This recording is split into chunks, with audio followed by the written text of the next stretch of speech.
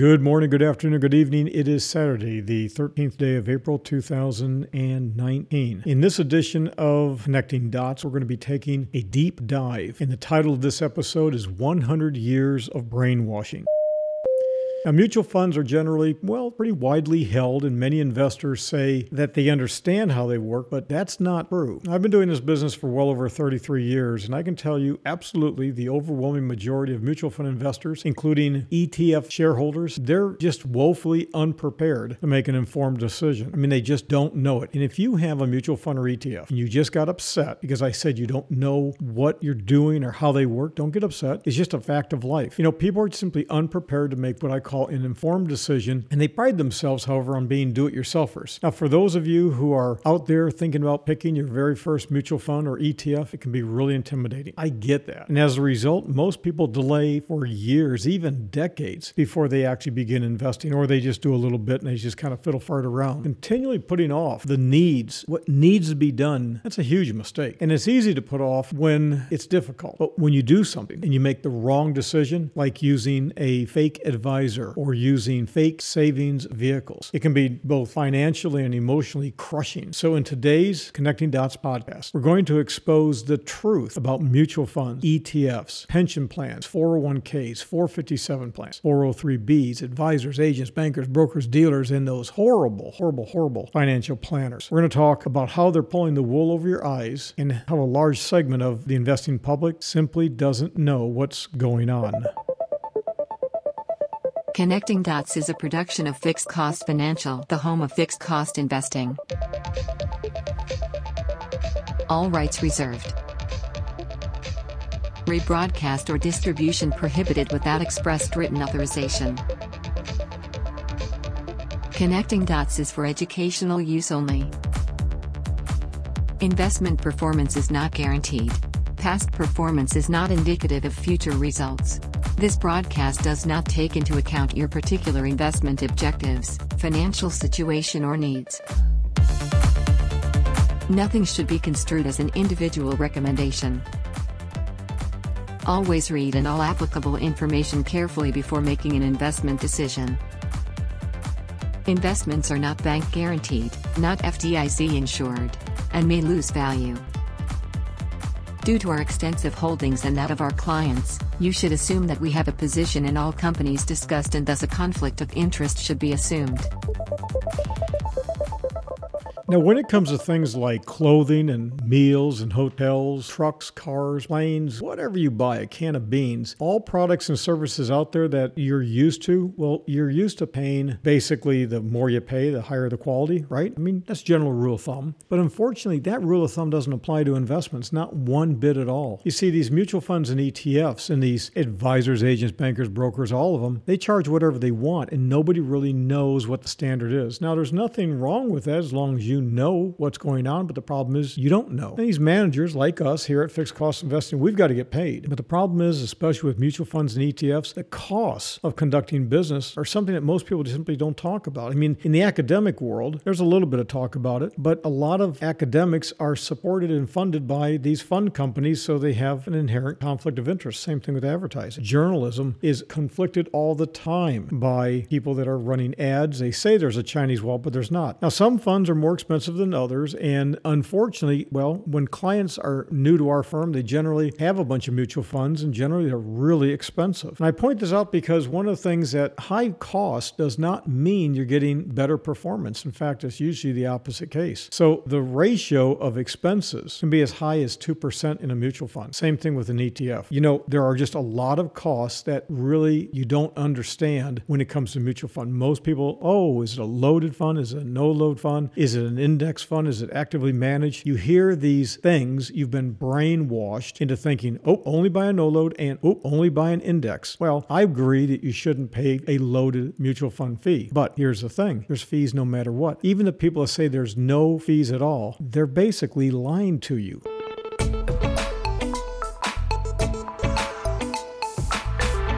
Now, typically mutual funds that are passively managed, the management fees are lower, and that's been a big thing that everybody talks about lately, and unfortunately that just scratches the surface. Now, there's a thing called 12B1 fees, and these are used to reward basically intermediaries for promoting the fund. In other words, it's a commission, and it's based upon the amount of money you have with the mutual fund. Generally speaking, they're anywhere from 25 basis points to as high as 50 basis points. That's 0.25% a year to as high as 0.5%. So let's say you have, for example, $1 million. You're paying anywhere from $2,500 to $5,000. Now, unfortunately, people, especially retirees, which unfortunately on the average in a home for the most part, retirees are a unique group of people. Especially a lot of the baby boomers we've come across lately, the people who were retired from the Korea, Vietnam, the World War II generation, they tended to pay a lot closer attention to costs and oftentimes did a lot better than these baby boomers who just simply, whatever, I like my guy, put a sucker in my mouth, pat me on the head, I just don't care. And even when they're exposed, for example, to fixed cost investing and how it's so much better, what a fiduciary is, they can't get over the idea that, it just doesn't make sense to them. What they want is they want the broker to keep coming to their house and paying them attention. A lot of times it's because they're just lonely. And so they're just happy to continue to pay commissions to these guys instead of, basically calling out the dogs and getting these guys out of the house. But, it is what it is. It's emotional-based selling. So these 12B1 fees are unfortunately commissions that unwittingly clients are paying. And an advisor who is a true fiduciary, an investment advisor, not a broker, they're not supposed to be being paid these things. If you have, for example, a mutual fund that has a 12B1 and you're paying your advisor, that's like a crime. I mean, it is so ethically wrong. Securities and Exchange Commission, the Financial Industry Regulatory Association, and a lot of attorneys would like to hear from you because they'll sue the pants off these guys, but it's really not unusual. Now, basically, we'll talk more about fees later, but the average cost, let's say you got 13 basis points on $10,000, you're talking $13. It starts to adding up. Here's the point thing. 12B1 fees are things that you just got to pay attention to, and you got to read the prospectus. If you're going to do it yourself and you say, well, I handle all my own investments. Do you really? Do you really know what's going on? Now, another charge out there are redemption fees. Now, these things are used to discourage trading and moving monies around between mutual funds. Sometimes they'll lock a fund up for, say 30 days to a year so you can't move things around. And then they also have percentages that, you can't move more than 2 or 3% of the brokerage account at any one time. So again, some of these redemption fees, even though they don't go back to the broker, they go back to the fund, they're designed to keep you locked up. Everybody always talks about the load. The load is the haircut up front, the commission that everybody talks about. And these things are known as A shares, B shares, or C shares. They typically can run as high as 5.75%. Now, back 30 years ago, you could actually have mutual funds that paid a 7.5% commission. And they used to have these things called contractual investment plans where 50% of what you put in the first year was a commission. Now, those things are gone, but you still have these insane A, B, and C shares. B shares, unfortunately, are sold by a lot of people where they say, I get paid by the company. See, all of your money goes to work for you. But the management costs inside are so much higher that in the long term, you're paying really through the nose. And these B shares work a lot like annuities, especially these variable annuities with what's called a contingent deferred sales charge. So if you try to get out in the first 4 or 5 or 6 years, you might pay a bloody fortune. And the question is the surrender charge based upon your original investment or the value of the account? You got to be careful of these things. There's a lot of tricks to these things. And again, these back-end loaded B shares, they should never have been approved by anyone in the first place. Now, they also have a thing called C shares. And C shares are considered commission-based products, even though I can make a great argument they're not. Here's the way it works. You buy a mutual fund and you pay 1% commission in the first year. Okay? You have an investment advisor who's charging 1.5%. What's going to cost you more in the first year? The investment advisor. Now, the investment advisor is then going to use mutual funds that also have, let's say, a 1% management fee. What are you in? You're all in at 2.5%. But you bought a mutual fund, okay? Let's say it's again at 1.5%. Or let's say it's 1% is what the management fee is. But they pay the broker 1%. Because they pay the broker 1% upfront rather than on a quarterly basis, guess what? The guy is called a commission. Now, in the 5th quarter, they start paying 0.25% to the broker. It's a lot like these investment advisors. So one of the things you got to be really careful. I got to tell you this. Sometimes you get these people, they just get crazed. Oh, no, the only way to go is to use an investment advisor, never use a broker. Well, I agree with that because of what we do, okay? Most guys don't do that. You actually can be all in at less cost at that 1%. 2% on a C share than you would be, for example, using your investment advisor charging you 0.375 times 4, which is 1.5 plus the 1. So you could be all in at 2.5% versus 1. Listen, I don't know about you, but if somebody's giving me a haircut at 2.5%, that's a hell of a lot more than 1%. But these guys that sell the C shares, they can't call those investment shares because they get paid up front. It's the law, just the way it is. Now, there's a fellow by the name of Roger Edlen, Edelen. He's at the University of California, Davis. He's a professor. And he has some people who also work at the University of Virginia with him, and they've analyzed portfolios. And this thing is getting a little old, but it's really interesting because they look at mutual funds, a grand total of 1,758 mutual funds from 1995 to 2006. And he found that transaction costs, and this is something that I have preached forever about, but I can tell you again, my little favorite phrase, on the average in a home, for the most part, 99% of the people I tell this to, they don't get it. If you don't get it, I wouldn't be surprised. This is just one of those things that, unfortunately, most people will not pay attention to. Now, if you're really with me in this thing, here's what it is. Transaction costs, the cost of trading securities within a mutual fund can be higher than the expense ratio. So when you get, for example, these small cap growth funds, you might wind up paying about 3.17% in transaction costs. These large cap funds, it's 0.84. So as a result, you pay your guy or gal their 1.5%, and you really are paying that for nothing more than coffee, donuts, and a pat on the back. And we'll talk more about that in a little bit as we go along. And then you're paying 1% for the mutual fund. Then you're paying the transaction costs. And if the transaction costs are 0.84, you're all in at 0.33. But if you're investing in like a small cap growth fund, your actual costs are 5.6%. Now in 2018, the average investor basically lost twice what the S&P 500 was down. The S&P 500 was down about 4%. The average investor lost around 8%. A lot of people attribute that to emotional investing, knee-jerk reactions, pulling the market out at the wrong time, not buying low and selling high, but selling high and buying low. That's all true. But don't discount the fact that these expenses that people are paying, they're not cheap. Now, mutual funds are notoriously inefficient when it comes to taxes, okay? That's true. You buy a mutual fund, it holds the stock. Let's say you have a company where when you got in, you bought at, your share price. But many years ago, they bought stock at like $20 and now it's at $100 a share. You can actually have a company where you go into the thing and you basically wind up taking the loss because you simply bought at the wrong time. And a study by Morningstar years ago showed that mutual funds, their tax inefficiency actually dragged down a portfolio by about another 1 to 1.1%. So there's a lot of costs that are involved in mutual funds and ETFs that people just don't pay a lot of attention to. And I really wish, and I hope you're still with me on this thing. Now, let me say this. For every 100 people that started listening to this, if you're still listening to it, you're probably in a group of less than 2%.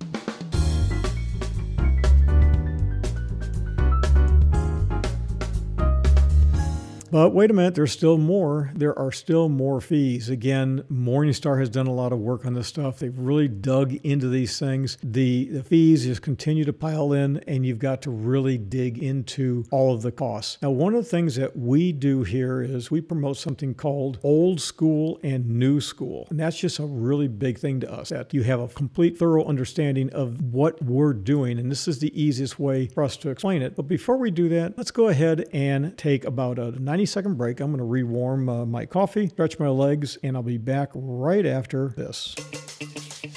You are listening to episode 29 of Connecting Dots. Let's take a 90-second break to stretch our legs and pour a fresh cup of coffee.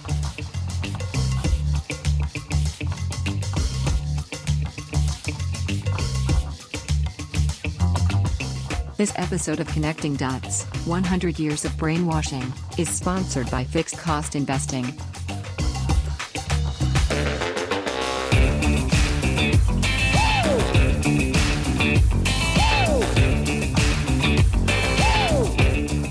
Fixed Cost Financial is the home of Fixed Cost Investing, the true fiduciary-based registered investment advisor where you do not pay more or receive less.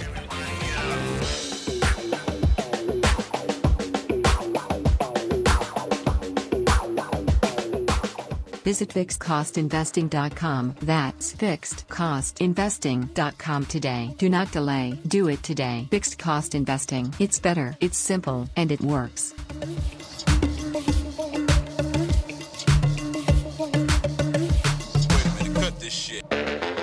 Fixed cost investing is the only true fiduciary-based investment advisor approach you should ever consider. Remember, the website is fixedcostinvesting.com.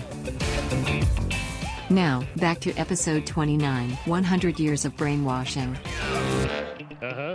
Okay. Can you repeat the part of this stuff where you said all about things? Now, the title of this episode is 100 Years of Brainwashing, and the reason why we've called it that is simply because of the fact that we just simply have far too many people out there who have abdicated responsibility when it comes to investing to bundled financial products, which is what mutual funds and ETFs are all about. They're just bundled financial products, and you're basically abdicating to somebody else. Now, again, is that important? Oh, well, it's not a big deal, Paul. I've got a mutual fund. It's doing fine. I really don't care. Hey, I'm getting my 9, 10, 12%. What do I care? You ought to care if you could get about a 5% higher rate of return because you're not paying all those fees. Well, I've got enough money. I'm fine. I've heard people say those kinds of, oh, my guy does the same thing. No, your guy doesn't do the same thing. Here's the thing. There's a difference between being ignorant when you don't know something, but when you know it and you deny the facts, that's stupid. Don't be stupid. Now, what is stupid is not understanding, for example, what we call one school. Now, we're going to take the word old, O-L-D, old school. Old school for us is actually owning individual stocks. That's not old. That's something you should be doing. New school is using the technology that's available to put things together efficiently and effectively, and you don't need to use all these third parties. We can do it now efficiently and effectively. So we take the O, the N, and the E, combine them together. Instead of old school, new school, we have one school. Using individual stocks, not fund shares, gives you flexibility, choice, and you don't have with us that asset under management slow bleed commission. So you say, well, is that a big deal? Okay, well, let me save you $800,000 with a very simple example. Ready?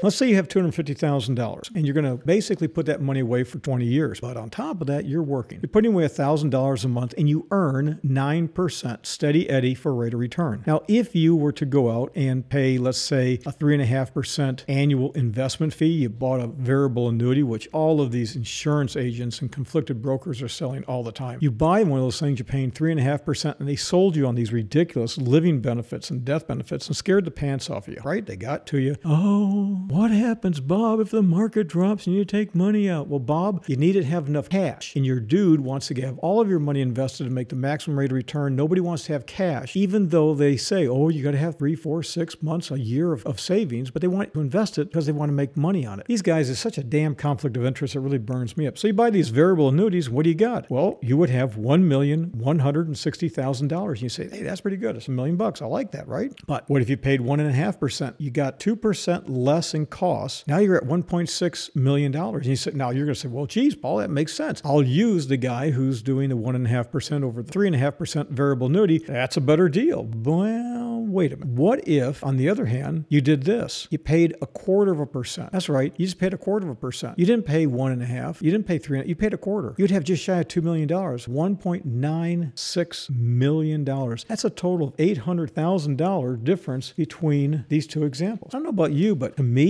saving $800,000 is a good deal. But let's take one more example. Let's save $1.4 million. We're going to do the very same thing, but we're going to increase that to $500,000. Same example, 20 years, $1,000 a month, 9%, 1/4%, 1.5%, 3.5%. The difference between the three at the end of that period of time is 1.8. It's actually close to 1.9, 2.66 versus $3.3 million. Now, what do you think? Which one of those do you think is a better deal? If you pick the higher dollar amount, you're right. I agree. We're on the same page, but I'm going to give you one more. You got $50,000. You're saying, geez, man, listen, I'm a Henry. I have high income and, I'm a high earner, HE, but, your savings isn't there. You're high earner, but you're not ready to retire yet. I mean, you don't have everything. I get that. You're spending money, you're enjoying life. You should enjoy life. But let me show you what just a little bit of difference will make if you do it right up front. And here's the example. You got $50,000. but you're going to do this for 40 years. So you're 30 years of age. Right? You got yourself established. You're working. You're doing okay. You built up 50 grand already. And you're going to do this for 40 years. You go, oh man, 40 years. Yeah, you're going to be 70. You're going to live to 100. Everybody's going to, if you take care of yourself except for bad luck, you're going to do okay in life. I mean, recently they had a helicopter, had a major malfunction, and it crashed on a roadway in Tampa, Florida. And the propeller blade hit a truck and killed a passenger or the driver in the truck. I mean, talk about bad luck, right? Stuff happens. It just is what it is. But let's say that doesn't happen to you. And you live. You live and you're now 70 years of age and you say, well, I kind of want to maybe retire, start doing something different. $50,000, $1,000 a month, 9% return. Here's the difference between paying 0.25%, 1.5% versus 3.5%. At 3.5%, you're going to have $2.1 million. You might say, well, that's pretty good. Yeah. Power of compound interest growth, 40 years. Well, that's pretty good. That's more money than the guy that had $500,000. Yeah, you're right. But if you paid 1.5%, you'd have $3.7 million. And now you're probably saying, well, man, that's some incentive. That's an incentive to save money. I'll give you a real incentive to use an organization like ours, because at 0.25%, it's $5.4 million. That's an amazing amount of money. My question is, are you interested in that?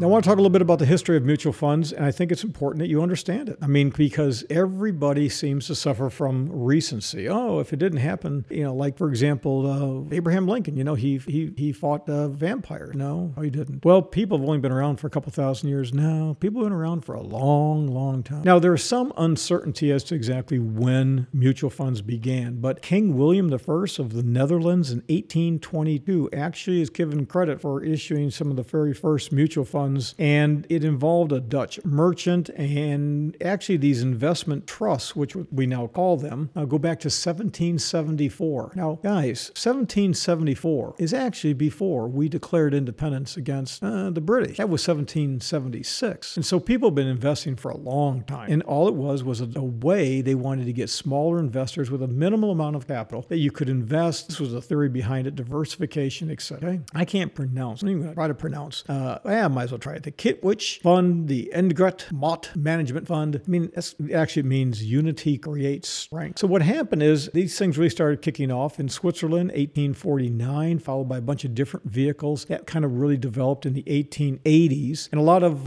the English, the Scottish, and the Welsh history has kind of come over here, Adam Smith and all of that. The mutual funds were actually the result of the financial crisis that hit Europe in the 1770s. You see what happened, they had this thing called the British East Indian Company, and it really borrowed heavily. During the boom years, I mean, things were going great. Boy, we're going over the colonies. We're going to North America, and we weren't the United States. We were the colonies. Remember that? If you remember that, you're really old. But you might recall that from your history book. And then, of course, you had the unrest. We had the revolution, and you had all the expenses, and the revenue from the colonies fell. So the East Indian Company needed a bailout. In 1772, they were in deep doo-doo. And the British Treasury was already, in deep doo-doo. And so this is quite literally the original too big to fail.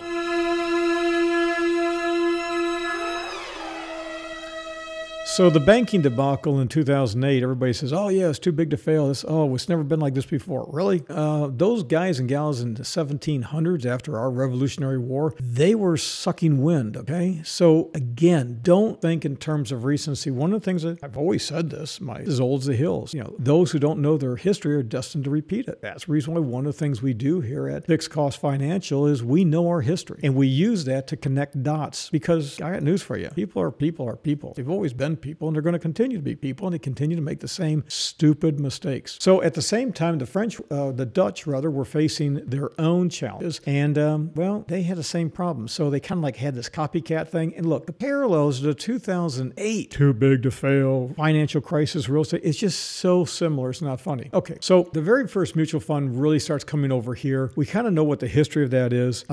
Actually, the very first one survived until 1824. Okay, and it's just pretty cool. In Canada, they have their own mutual funds as well. I mean, they started spreading from the Netherlands again to England and France, like I mentioned, Scotland and Switzerland in the 1890s. So the idea of pooling resources and spreading risk using what was then known as a closed-end investment really started taking place, and it hit here around the 1890s. The very first item was called the Boston Personal Property Trust, founded in 1893. Again, this was a closed-end fund, and it was the creation of it was called the Alexander Fund in Philadelphia. Now, again, we're constantly modifying and morphing, but this is where modern mutual funds all came from. Think of Alexander Hamilton. Well, the Alexander Fund. And again, they had twice a year on a semi-annual basis, they would allow investors to put money in and take money out. Now, that is a really important concept. They only allowed semi-annual issuing. And by doing that, you have stability in the portfolio, what you don't have with mutual funds and ETFs. And this is something I've been talking about for years. I'm not going to go into this rapid short-term trading that's going on that these brokers are doing to avoid paying taxes. I'm not going to get into that today. We're going to focus on a 100-year, again, brainwashing of everybody. Why you want to buy mutual funds? You don't. You really, really don't. But the thing is, when you have money constantly going in and going out, if you're the manager, what have you got to do? Now let's think about this. Let's do something that you probably have an easier time understanding. What's the difference between a hotel and an apartment complex? Anybody? Here we go. Big difference is what? Okay, you said it. I'm sure you said it. I probably heard you say it. Big difference is with the hotel, people are coming and going. That's not permanent lodging. That's temporary. With an apartment, it's permanent based upon the length of time of your rental agreement. Maybe it's a 1 year, 2 year, 3 year. I don't know what it is. You have lease agreements. But there's one more item. What if you buy the piece of property? What if you buy it? What does that mean? It means you're going to stick around for a long period of time. So what these guys realized, these guys, years ago when everybody was dumb, when everybody was stupid, because, everything that's been invented has been invented in the last 10 years. And and I know that's not true now. These guys understood the importance of sticky. You got to have sticky. It's got to stick around longer. The original cost of overcoming the deposit, you got to have sticky. So here's the way it works. The very first mutual fund was the Massachusetts Investors Trust. Same thing is still around, guys. It was created on March 21st, 1924. Now remember, the 1920s and 30s, we had some really rough times in the country. It's the first open-end capitalized mutual fund, so you could put money in, take money out. It was a continuous issue, and the redemption of the shares were by the company. Now, holy cow, this is huge. I just told you that these funds, this idea of working together, a nation, a group of people, a neighborhood, a family, it's people working together. Okay? It's called synergy, power of people working together. Problems always occur when you have mismanagement of expectations. That's the reason why you want to put things into writing. Oh, that's the reason why they have prospectuses, Paul. Yep, that's why they have prospectuses. No kidding. And when you don't follow the prospectus, you're violating the terms and conditions of the agreement. Oh, that's like a contract. Yep, you got it. A prospectus is basically a contract. Now, you see how all this stuff is all starting to fall together? It's really basic stuff. But then, instead of having limited deposits and withdrawals, what do? They said, I'll tell you what we're going to do. We're going to continually offer this thing, kind of like a grocery store. You can come in and buy whenever you want, and then you can sell whenever you want. So what we now have is the concept of diversification, unity of management. We have, again, working together, that mutual concept. And instead of just having limited liquidity, now we got liquidity all the time. Ta-da! We now have closed-end and open-end mutual funds. Oh. So after just 1 year, the Massachusetts Investors Trust Fund, man, they went from $50,000 and they went public, and it grew to $392,000. This is 1928, so it was pretty darn popular. Now then there was a company called State Street. You might have heard of them. They had their own fund. They started in 1924 as well, but they did something that's a little bit different. They created the first no-load mutual fund. Oh, you think no-loads were created in the 1970s and 80s and just became popular? You would be wrong. The very first no-load mutual fund by Richard Payne and Richard Seltstall, as well as Paul Calbert, had a company called State Street back then, and they were affiliated with Scudder, Stevens, and Clark. They actually offered the very first no-load mutual fund in 1928. Now, that's huge. Nobody ever talks about that. No, you talk about John Bogle of Vanguard, who recently died, the father of indexing. Really? money? Come on. One of the things that always amazes me when people look at people like Warren Buffett, oh, he's so great. He has one cutthroat son of a gun. He is good politician. He knows where to put his money. And people sometimes get credit for things they really didn't do. Look at the things between Thomas Edison and Tesla. Now, Tesla is not just a car. If you don't know who Tesla was, the inventor at the same time as Thomas Edison, it's an amazing rivalry and something you should look up. But here's the thing. By 1929, there were 19 open-end mutual funds. Pretty neat, huh? 19. At the same time, there were over 700 closed-end mutual funds. And then the stock market crash of 1929 came in. And any of these funds that were highly leveraged, they got wiped out. No different than the 2008 fiasco we had when it came to real estate. No different than the late 90s fiasco we had when it came to the dot-com bubble. It was dynamic. And so it wiped out a lot of small open-end mutual funds because they didn't have the cash. They couldn't survive. So the government said, we got to do something about it. Government said we got to do something about it. It created the Securities and Exchange Commission in 1933. That's what they did. And then he created the Securities and Exchange Act of 1934. Now what this did is put a lot of safeguards and protections for investors. For example, these mutual fund companies, they now had to do something. They had to actually register with the SEC and provide disclosure forms in terms of the prospectus. Oh. Yeah, Roscoe, they had to actually provide a prospectus. And so, as a result of that, you then had something called the Investment Advisor Act of 1940, which I will tell you absolutely unequivocally beyond and to the exclusion of every reasonable doubt is where things really got ugly.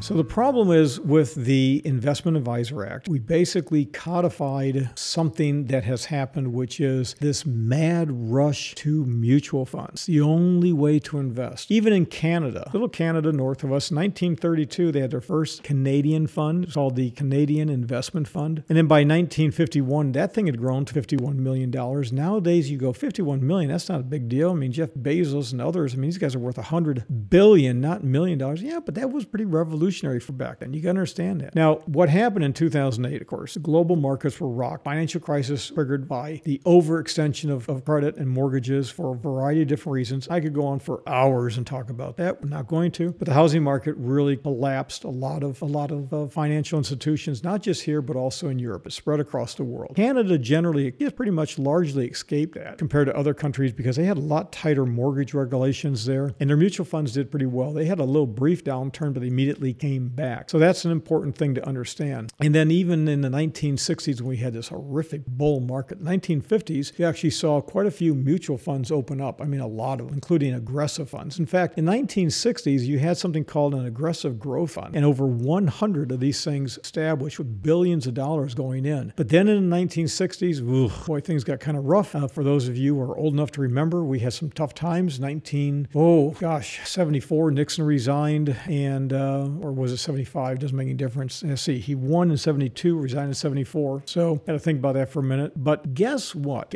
Bet you never heard of a fellow by the name of Faust and McGowan. Probably never heard of them, did you? Nope. You probably heard of Wells Fargo, but these guys actually created the very first index. It was Wells Fargo. It wasn't Vanguard. It's a concept that John Bogle would wind up using to build the Vanguard group, and they became an amazing, powerful company and known for low-cost mutual funds. Now, you should know this. He recently died, and one of the last things he wrote about, he was concerned about ETFs, especially bond-based ETFs, and he was concerned about the ability to raise capital in the event of a big sell-off. I'm not going to get into that, but that's something you should be very aware of.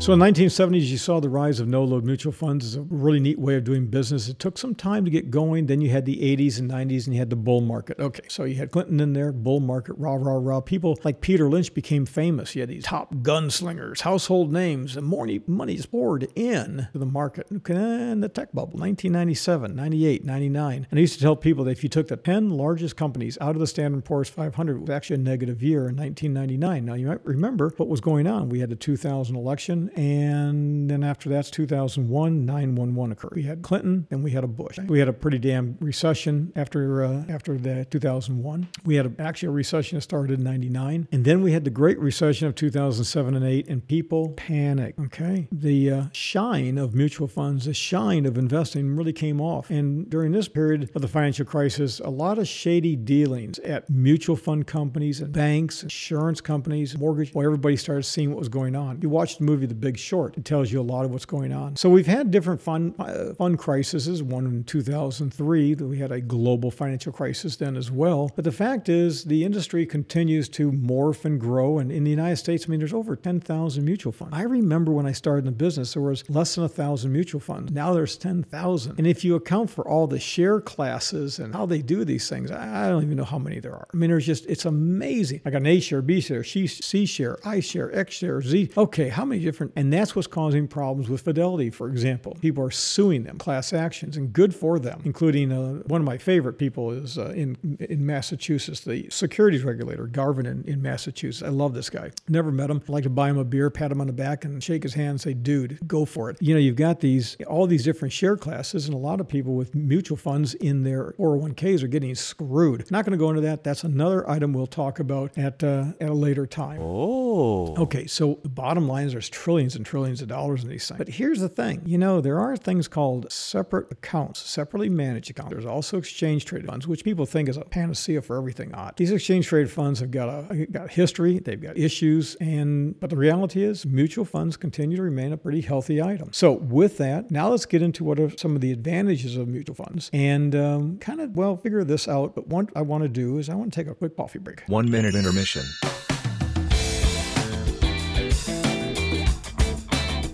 You're listening to Connecting Dots.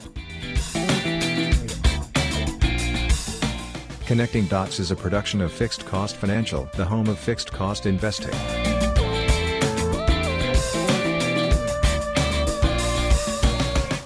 The way we do it, it's better, it's simple, and it works.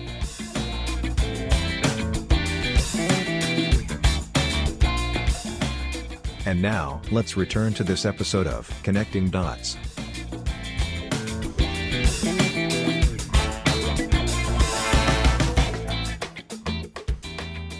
Now, the reason why people buy mutual funds is professional portfolio management. Okay, I can tell you on the average and home, for the most part, most of these people don't know they're behind from a hole in the ground. Streamlined and convenient administration, no doubt about it, but there's costs involved in it. Risk management through diversification, true, absolutely true about that. Don't put all your eggs in one basket, but also remember here at Fixed Cost Investing, we tell you all the time, the only way you're going to make any real money is to make a big bet on a big idea, and you need to retain control over it. I say this all the time. Do what you like, do what you're good at, profitable at, and can control. Okay? Innovative solutions that meet a wide range of investment objectives and evolving investor needs. Okay, well, all that means is that as your life changes, you can move to different types of investments from being very aggressive to very conservative, and you can do that in a lot of other ways besides using funds. Opportunities for foreign, besides just domestic investments that might otherwise not be available. That's true. The more you get to a very precise specialty, like small international stocks or emerging market stocks, or trying to find a company that makes money in Africa, for example, good luck with that. It takes a lot of effort. You're going to pay through the nose in cost. Liquidity, allowing investors to easily respond to changes in their personal situation and pull money out. That is true, but it's also stupid. Okay? It is stupid. Oh. Why is it stupid?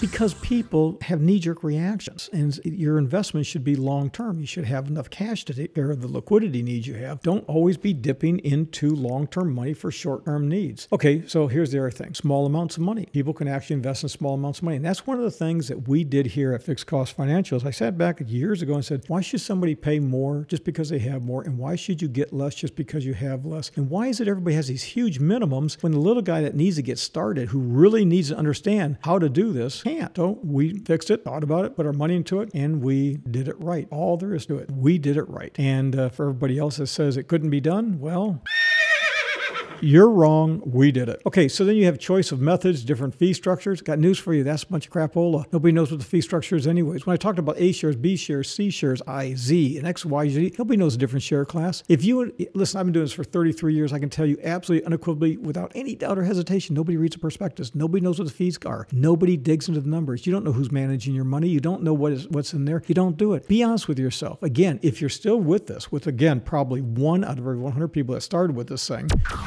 are still with us, but you're getting one hell of an education. I've been talking now for about 48 minutes. I think it's been about 48 minutes, and we still have more to go on this deep dive on mutual funds. 100 years of brainwashing. So the question I have for you is this. How do people pick mutual funds? How do brokers pick mutual funds? You got any idea? How do agents, these insurance agents, pick mutual funds? And on top of that, how do investment advisors pick mutual funds? Want to know? Yeah, I do too. And I'm going to tell you right after this.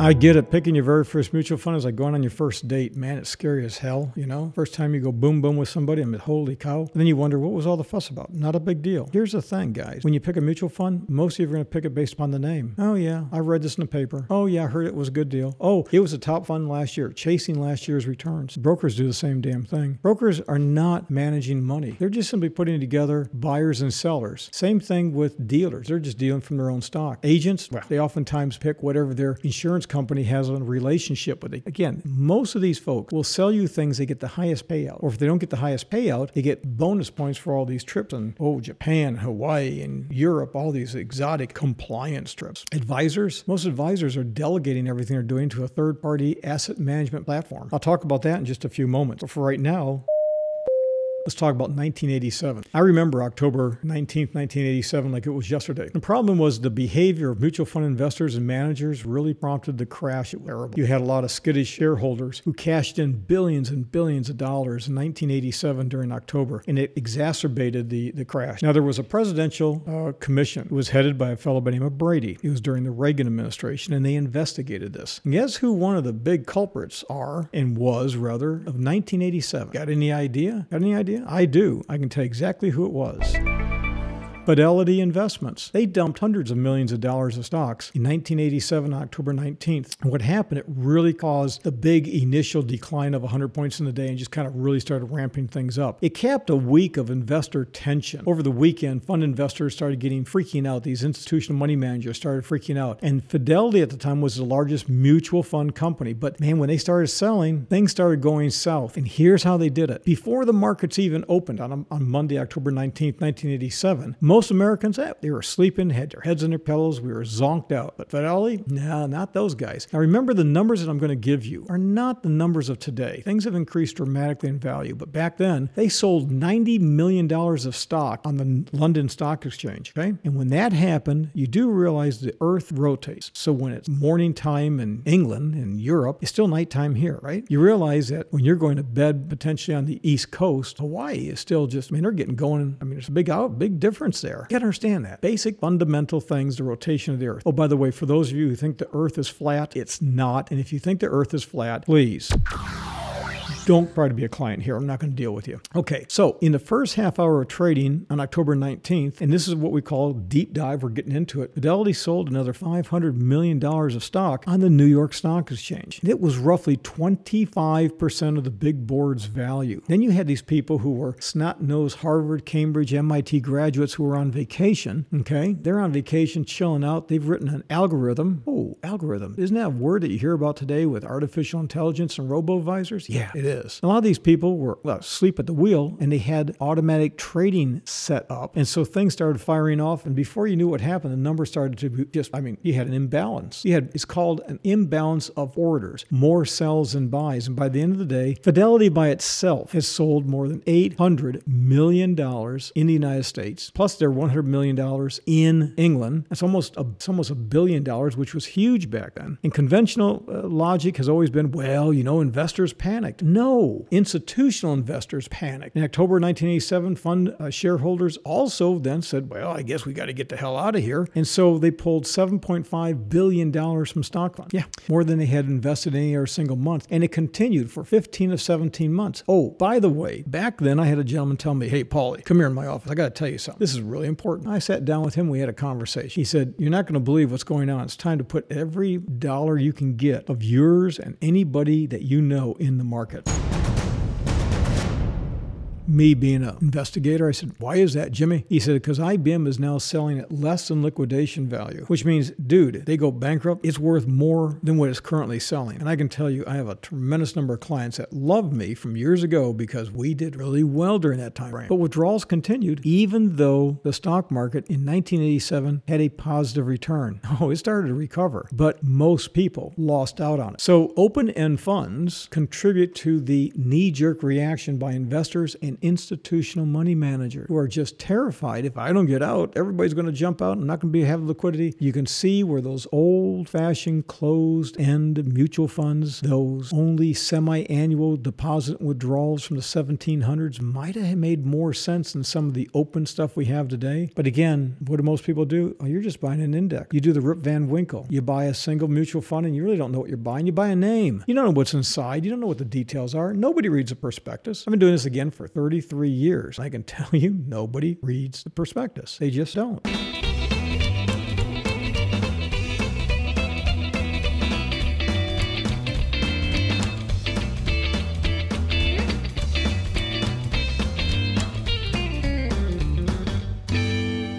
Now, there's a thing called separately managed accounts or just separate accounts. And it's a concept that we've been noodling about and talking about here for years. And that's where you basically have a brokerage account of individual stocks and bonds. We don't do bonds, by the way. And individual stocks for a very specific investor. Mutual funds are managed or a pool, okay? They're bundled together. But you see, with separate accounts, you can have more customization for the specific investor. But what if you took the customization out and you created basically investment silos, which is what we do, where instead of owning mutual fund shares, you actually own individual stock. It allows you to customize things by removing companies that you don't want to invest in. You know, a lot of people talk about socially responsible investing, but they don't know what they're talking about. They're just buying a name. How about if you really have a heartburn with a specific company, you can actually get rid of that company. Oh. So separately managed accounts, because we've removed the assets under management costs, they're less expensive than mutual fund, the way we do it. Not most separately managed accounts are far more expensive than mutual funds, but not the way we do it. You know, mutual funds benefit from tremendous economies of scale. We do the same thing by having our trade window, fractional share ownership, where we can break it down into 1/100,000th of a share. And most mutual funds underperform the market. That's absolutely true, because the problem is these guys and gals have issues involving liquidity, and they have performance numbers they got to hit. They get a base salary, and sometimes they simply take too much risk. The other thing is separate accounts can benefit from investment ideas that are less restrictive than a prospectus in a mutual fund. And that's true with us because we use, for example, we're very big into using sectors, not just big, broad indexes. In fact, one of the things, if you're not familiar with us, is our equal weighted individual stock investment silo index. I mean, I think it's just a great thing. Get a hold of us if you want more information. So the thing is, if you basically take the best concepts of a mutual fund and the best concepts of individual stock, old school, new school, you got one school. And the reality is you're going to also do better financially when it comes to taxes. Okay? Mutual fund shareholders pay more tax than separately managed account shareholders, and on average, that's true. Okay, you know, actively managed funds can really pay a lot of taxes. Okay, so mutual funds,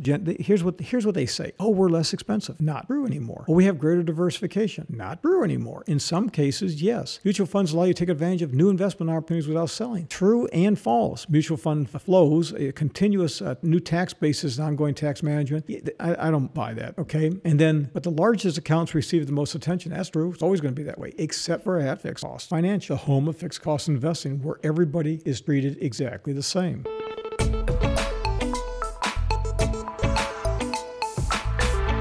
So the bottom line is there are many low-cost, low-turnover mutual funds out there, and they compare very favorably to the traditional separately managed accounts, but not when you do it the way we do it. Not when you've eliminated the assets under management commission, and you've basically eliminated commissions for trading, and you do it on a low percentage basis, and we don't get any of that. That's just a negotiated contract that we put with Folio Institutional. And the idea that wealthy investors are the ones who should only benefit from this, no, that's not true. We should do it for every consistency, efficiency. Yeah, we can do the whole 9 yards. So one of the things that sounds a little confusing is our term called investment silos. And I get that, but that's the easiest way to describe what it is that we do. Now, one of the problems with mutual funds, they got a lot of hidden costs. Same thing with the ETFs. Sometimes they commingle investors, and you've got, again, we've talked about the 12B1 fees, but there's a lot of other hidden costs. I really probably shouldn't go into all the details on these things, but there are a lot, pay to play. Hey, we're going to subsidize your trip, and, we're going to charge you a little bit extra. It's just, there's so many things that these mutual funds will do. It's just not right. So when guarding questionable behavior, again, it's out there. They're competing for your business, and they're trying to get these brokers to sell. And there's, again, been some very questionable behavior that some of these people have done things. And again, some of these mutual fund companies have created just a random bunch of portfolios. They really don't know what they're doing. And then you've got this. You've got one layer after another layer after another layer of costs. And oh my gosh, it just becomes incredibly expensive. So you're paying, for example, your person 1.5%, and you're buying a mutual fund. They're using mutual funds. But no, they're really not using mutual funds. They're using TAMPs, third-party asset management platforms, which I'm going to talk about next. Those TAMPs then wind up using mutual funds. And let's just assign 1% to every level.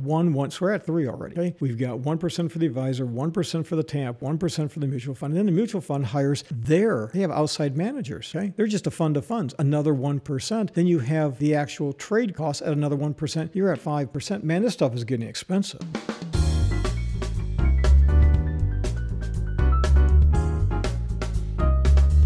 Now, third-party asset management platforms are all the rage. 54% of certified financial planners, a group of people that I have absolutely no use for. And I can another day I'll tell you my opinion of CFPs, and I'll give it to you really quick. The problem with all these certified this, that, or whatever, especially CFPs, they implement financial product. A financial planner should be a fiduciary, should only create a plan. Don't call yourself a planner. You are a certified financial seller. There are CFSs, okay? They're certified financial salespeople. They're not planners. I don't care what anybody says. They distract you. Oh, shiny object. Yeah, look at that. By having, okay, here's a good example. Oh, there's the dog. Oh, be scared, run away, and we're going to take care of you with data aggregation, financial planning. We're going to do all this planning for you when all financial planning is, all it is. It's a tool, not a service. You can do it yourself. A company by the name of Sorelli, okay? They did a study. It's 54% of CFPs are using third-party or turnkey, I also call it turkey, asset management platform called TAMPs. These things have been around since the 1980s. Now, here's the problem. What do these TAMPs do? Well, companies like PMC, AssetMark, Lockwood, Brinker, Capital,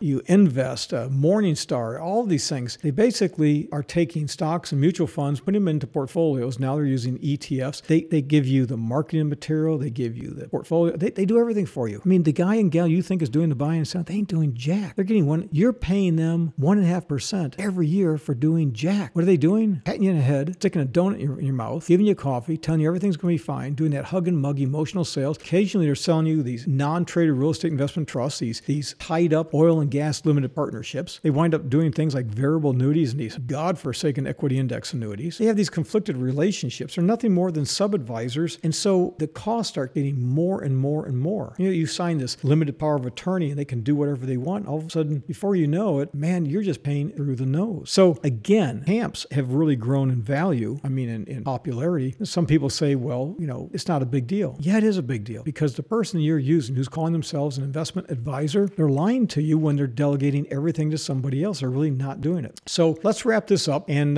kind of go through a couple of things that we just talked about and put it into perspective, and then we'll get out. Okay? What do you say?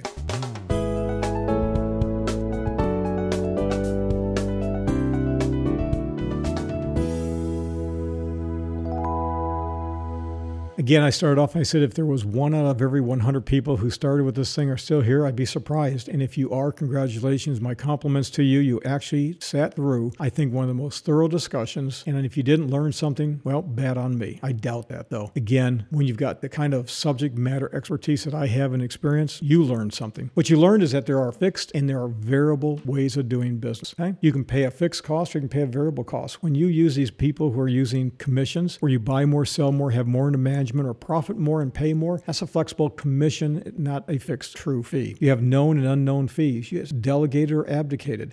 Most people say, well, I'm delegating to my... No, you're abdicating. You don't know what's going on. I want you to know. And if you don't want to know, you got to use a fiduciary. Somebody's not going to screw you over. A lot of people say things, it doesn't cost any more to manage big accounts and small accounts. And I'm sorry, let me back that up. Some people say it costs more to manage big accounts. And I'm telling you, no, it doesn't. I said that backward. But here's the way it works. It doesn't cost any more to manage big accounts and small accounts. And that's why fees should be different. And that's why we're doing what we're doing. Fixed cost investing, what we're doing, man, it struck a nerve. Our insight, our forecasting, I think it's second to none. So what we've done, unbundled the process of investing. We've resorted the deck chair. For those of you who are paying assets under management, either through your mutual funds, your ETFs, your investment advisors, the TAMPs, the sub-advisors, all of those things, it's a slow bleed commission. Now, I showed it to you earlier when I gave you the examples. $250, a $500,000, a $50,000 example over 20 years or 40 years. Look, advisors as they exist today they're dead in the water. If you ever seen a TV show, Walking Dead, that's what they are. They are the zombies. And here's the thing. You know what I notice when I talk to people? It's the same thing. They either get it or they don't get it. People who refuse to get it, okay, the ones that are stupid, they went from being ignorant and not knowing to knowing, but now they're just plain stupid. They deny, oh, my guy does the same thing. Oh, BS, your person does the same thing. No, they don't. No, they don't. Oh. They're charging you a commission. You just don't want to admit it because you like Bob coming over and entertaining you. Tell you what, get a new friend. We fixed it. This is the future. Customization, choice, the way you want it. The more money in your pocket, it makes sense, right? But we've got over 100 years of brainwashing into buying mutual funds and now buy ETFs. And now, oh, we're not charging you anything. You know what? When somebody doesn't charge you anything, you know what the product is? You. They're selling all your data. They are. There's no such thing as a free lunch. It's amazing to me how the media will slam, oh, these poor retirees that go to these breakfast, lunch, and dinner seminars, they're screwed over by these speakers. It's true. They're always going to sell you big fat commission products. Places like Sun City Center, the Villages, all these different retirement communities. Man, they are suckers for these free meals. These retired boomers and early boomers. Okay, Margaret, let's get in the golf cart and go see what they're selling for this index annuity. Maybe we'll buy one. Yeah, really? These people are literally brain dead. And they're everywhere. I'm sorry. If you're retired and you're upset about that, then you're saying, I'm brain dead. But if you go, yeah, you're right, most of my neighbors are brain dead, then welcome to the world of fixed cost investing where you don't pay more or receive less. But your neighbor, they're going to go down to the free seminar, and they're going to drool over the steak and the wine, and oh, he's a nice looking man. Oh, she's a nice looking lady. We ought to have him come over to the house. But you're paying 1%, 2%, 3%, 4% or more, especially with variable annuities. That's insanity. That is insanity. Insanity is doing the same thing over and over and expecting a different result. Okay, that's a wrap for this episode. If you have a comment or an idea, call 888-629-7864. That's 888-629-7864 and leave a message. We truly appreciate your ideas and comments. Thank you for joining us today. This podcast was produced by Fixed Cost Financial, the home of fixed cost investing. Fixed Cost Financial is a true fiduciary-based investment advisor where you will not pay more if you have more or receive less if you have less. The way we do it as a true fiduciary, it's better, it's simple, and it works. You can find Fixed Cost Financial online at fixedcostinvesting.com. That's fixedcostinvesting.com.